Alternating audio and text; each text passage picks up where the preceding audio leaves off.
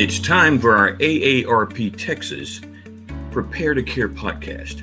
Thank you for listening. Today we're going to bring you free information, free resources, and tools that will help support you, the caregiver, as well as your family. Hi, I'm Eddie Oram, and I'm your host today. It's no secret that our pandemic has added to the stress of family caregiving. We face daily problems. As family caregivers, we must take care of ourselves before we can take care of others. But exactly how do we take care of ourselves? And how do we take care of our loved ones? Our guest this week is going to offer us some free tips that may assist all of us. Please help me welcome Melissa Smith Wilkinson. She's with Caregiver Wellness Retreat. Welcome, Melissa. Hi. Thanks, Eddie. I'm really happy to be here. It's been fantastic to be a part of the Mindfulness Monday series and really get to know the AARP family. So very cool to be here. Well, we know your reputation, so we're looking forward to our listeners to really benefit from it. You know, Melissa, I mentioned caregiving, and caregivers are facing so many more physical and emotional stress due to our pandemic. So what can we do to do a better job with all of the extra stress that we're experiencing?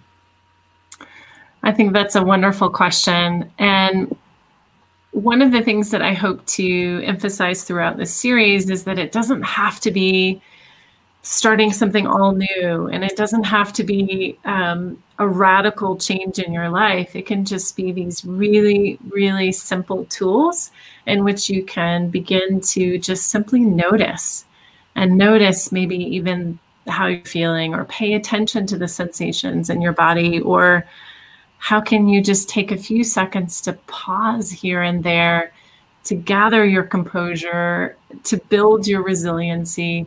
I think sometimes we think because this is such an overwhelming thing that's happening that we have to therefore do something really radical to change. But my hope and my perspective is that it can actually be really, really simple to begin to take some steps toward calm and ease and peace. And hopefully that's what we can do a few things today to give them examples.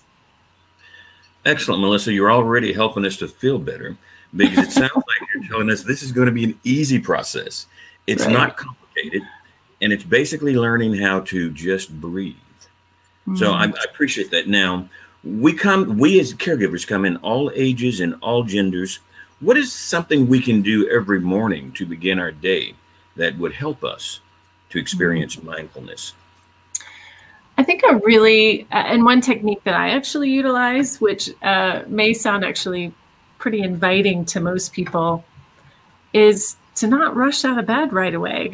So a very easy and simple way to begin to incorporate mindfulness in the very, very start of your day is actually to stay in bed and just simply notice your body. You could do something as simple as a body scan and kind of notice where some tweaks and some achy things are happening. We all do this usually unconsciously in the morning as a big pendicular stretch, and you can even do that with me right now, or you just lift your arms and move your legs away and tense your muscles a little bit, and then relax and notice, how do you feel right now just after doing that? So you're really asking us to listen to our body, breathe, take care of ourselves, and just relax. And I like the idea of listening to our bodies. Are there other exercises that you can teach us? Well, there's a lot that I can teach you, but we'll do just maybe one example. And this is something that I have really been working on over the last 6 months and during the pandemic, is this idea of just savoring. So let me ask you, Eddie, is there something that you routinely do every single day that is not a hard task, but just something that you just do? Maybe you enjoy it, or maybe it's just something that is part of your routine. Yes, there is. One of the first things that I do when I wake up and get fairly presentable, I have plants that I take care of that are outside of my door. And I enjoy just walking outside my door, looking at the pool, seeing the new growth on the plants, because of course after this winter freeze, we've had to cut so much back. So I find it exciting just seeing nature coming back. I don't drink coffee, but I imagine myself just breathing, taking that in. And that I've learned from people like you, just to start my day in a very relaxing way and do something that I enjoy doing. Exactly. That is a beautiful example of savoring. But even a step further from that is that something that it sounds like it's a habit, and it's a beautiful habit to start with, rather than, like, how it is, you've got a task on your list and you're dreading it. So you kind of distract yourself by doing 100 other things before, just almost procrastinating before you have to do this thing. But you're already starting off with something that is creating some ease and what we would call, it's a chemical response of serotonin in your body. So you've already created this positive habit. So it means your body wants to do it more. So then my question for you would be, how can you really savor that? You said you pause and take a breath. So tomorrow when you do that, when you go and water your plants, really make a conscious effort to pause, drop your shoulders, relax your jaw, look at those buds for a moment, just a moment longer. And then notice if that doesn't actually evoke a really positive sensation in your body. And you can do those little things throughout the day. I am a coffee drinker, so I do share the love of plants with you. So I do go around each morning and kind of, pull a little leaf off, or, see if they need some water. So that's very enjoyable. But the coffee, and I'll make the whole process. But in my windowsill is this little cutting that I've been growing. And in fact, I had 2 cuttings and I've just recently merged them together. And every day I notice they've grown toward the sun. So I pause and I take some time and I just turn it around and, take a nice breath and really appreciate how much they've grown even in a day. And then the next morning, they've grown toward the sun and I rotate it around. And to me, it's just this beautiful reminder of growth, of new life in the middle of this, right? What we're all globally experiencing, there is so much beauty and simplicity that's happening right under our noses. And so that is something in mindfulness that we call savoring. And the more opportunities we can actively seek this savoring, the more it will become habitual over rumination or over this anxiousness over a task that we have to do in the future. So it really helps ground us. I really like that. In fact, being able to savor the moment while at the same time enjoying the body and having the body to also breathe and to savor the moment, not just the mind, but the body. So thank you for sharing that. Now, Melissa, can you tell us what the connection of mindfulness is with caregiving, and what are the advantages once we make that connection? Oh gosh, there's a lot. So, and I mentioned it earlier, it's serotonin. So there is an actual physiological response when we take moments to pause. And as he said, breathing is a huge component to the nervous system. And so that's another element to simple presence and mindfulness, in which we can actually regulate an autonomic process in our body. In fact, if you go back to, there'll be a recording of our Mindfulness Monday in series 3 that we did this week. We talk all about the nervous system and how to tame the nervous system and the importance of that. And the simplest way is elongating your breath, your exhale, a little bit longer than your inhale. And that is a way for us to simply regulate the nervous system.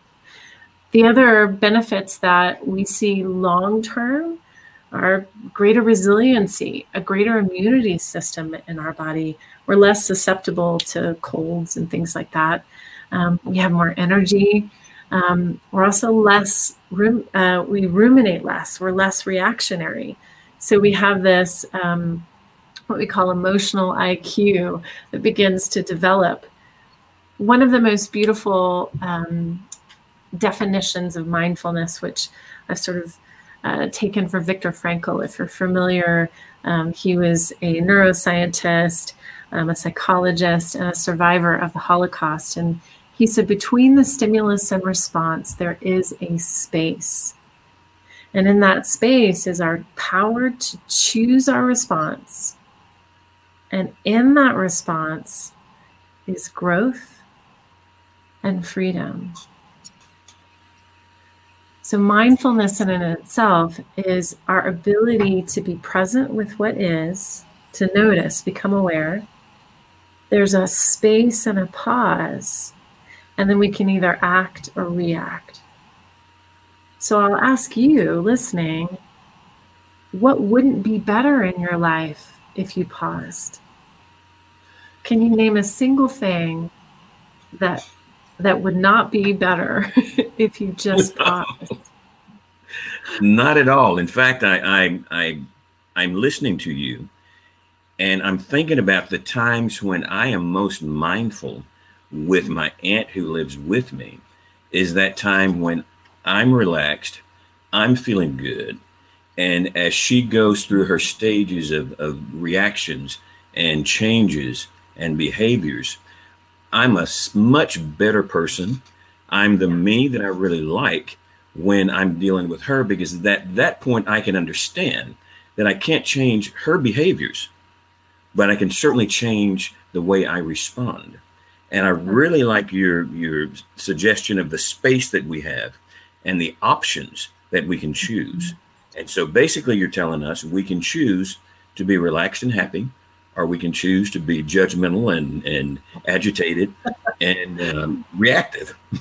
Well, now that's true. And also, let me just say and normalize, those responses are all so normal. Like, if you didn't get angry when something really horrible happened, I would be concerned about you. Because those you would normal. Like me. Right? So, but the beauty of a practice, which is what this isn't like one and done. This is a skill for a lifetime. The beauty is that we know that we can pause, and then we can say, well, no, I just am angry. So I'm going to step outside and I'm going to look at my bud for a moment so I can calm down. That would be a choice rather than a reaction, right? Or I'm going to go in the bathroom and I'm going to turn my music on or my shower on and scream at the top of my lungs, and then come back a little more composed. So it doesn't mean that we have to stuff down. It's not a way of Pollyanning through life. It's a way of recognizing that these emotions are normal in caregiving, normal in daily life. But it's a way for us, it's a tool for us to say, I can pause for a second here and then choose my response. What would be the best outcome for all of us? And then go forward from there. So it sounds like, Melissa, I can give myself permission to do better, to change my response, and be okay that I probably didn't handle this well, but I can choose to handle it better. Yeah, or different, I don't even know. And that's the beautiful thing about mindfulness is it takes the judgment out. It takes the idea out that something is good or bad or right or wrong. And again, it allows you to just feel worthy and feel okay that how you are, how Eddie is right now is totally perfect. You can be all zen in the morning and you can be a little angry about something later. It's okay. But can you begin to cultivate this practice of, okay, now I'm going to respond rather than whatever your natural reaction is, right? So, and I think that to me is one of the biggest gifts, because I can't think of anything more worthy of a practice that teaches us to respond than caregiving.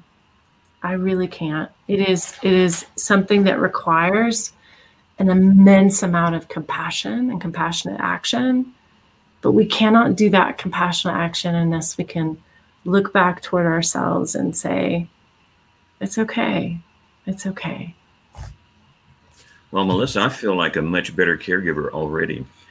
Just by listening to you, I feel relaxed.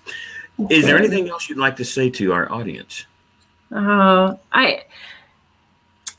would hope today, in fact, let's just do this all together. One quick example so we can put it into practice. So however you're sitting, try to put both feet on the ground so that both feet are touching. And then notice just for a moment what your feet feel like. And if you can't really feel your feet, maybe reach down and touch them. Sometimes because our feet are in shoes, or maybe you tap or wiggle the toes so there's some little sensation there. And then just notice. Notice where your attention goes. Are you still thinking about what you need to do ahead? Or can you have your awareness just on your feet for a moment? And now notice what happens in your body. Maybe your jaw softens, maybe your shoulders drop, your breathing regulates just a little bit. So something like that, bringing our attention to a part of our body will bring us right back into the present moment and give us that sense of pause. So if we don't have that skill cultivated yet, we can do something like that that'll help us, that'll really bring us right into the moment. So my hope, to answer your question, is that everyone today will just take those moments of pause. But the secret is to notice the after, how it makes you feel, because that will get you to do it again and again and again. Thank you, Melissa. I want to also thank you for all the helpful hints. You've made so many of us feel much better. And I'd like to say to our audience, thank you as well for joining us. We ask that you be well, you be mindful, and you listen to your body. We encourage you to follow our Prepare to Care podcast on iTunes, SoundCloud, or at www.aarp.org/HoustonPTC. That again is aarp.org/HoustonPTC. You can also catch our past episodes on YouTube channel at youtube.com/c/AARP Texas. Again, thank you for listening, and by all means, thank you for caring, and thank you for being a caregiver.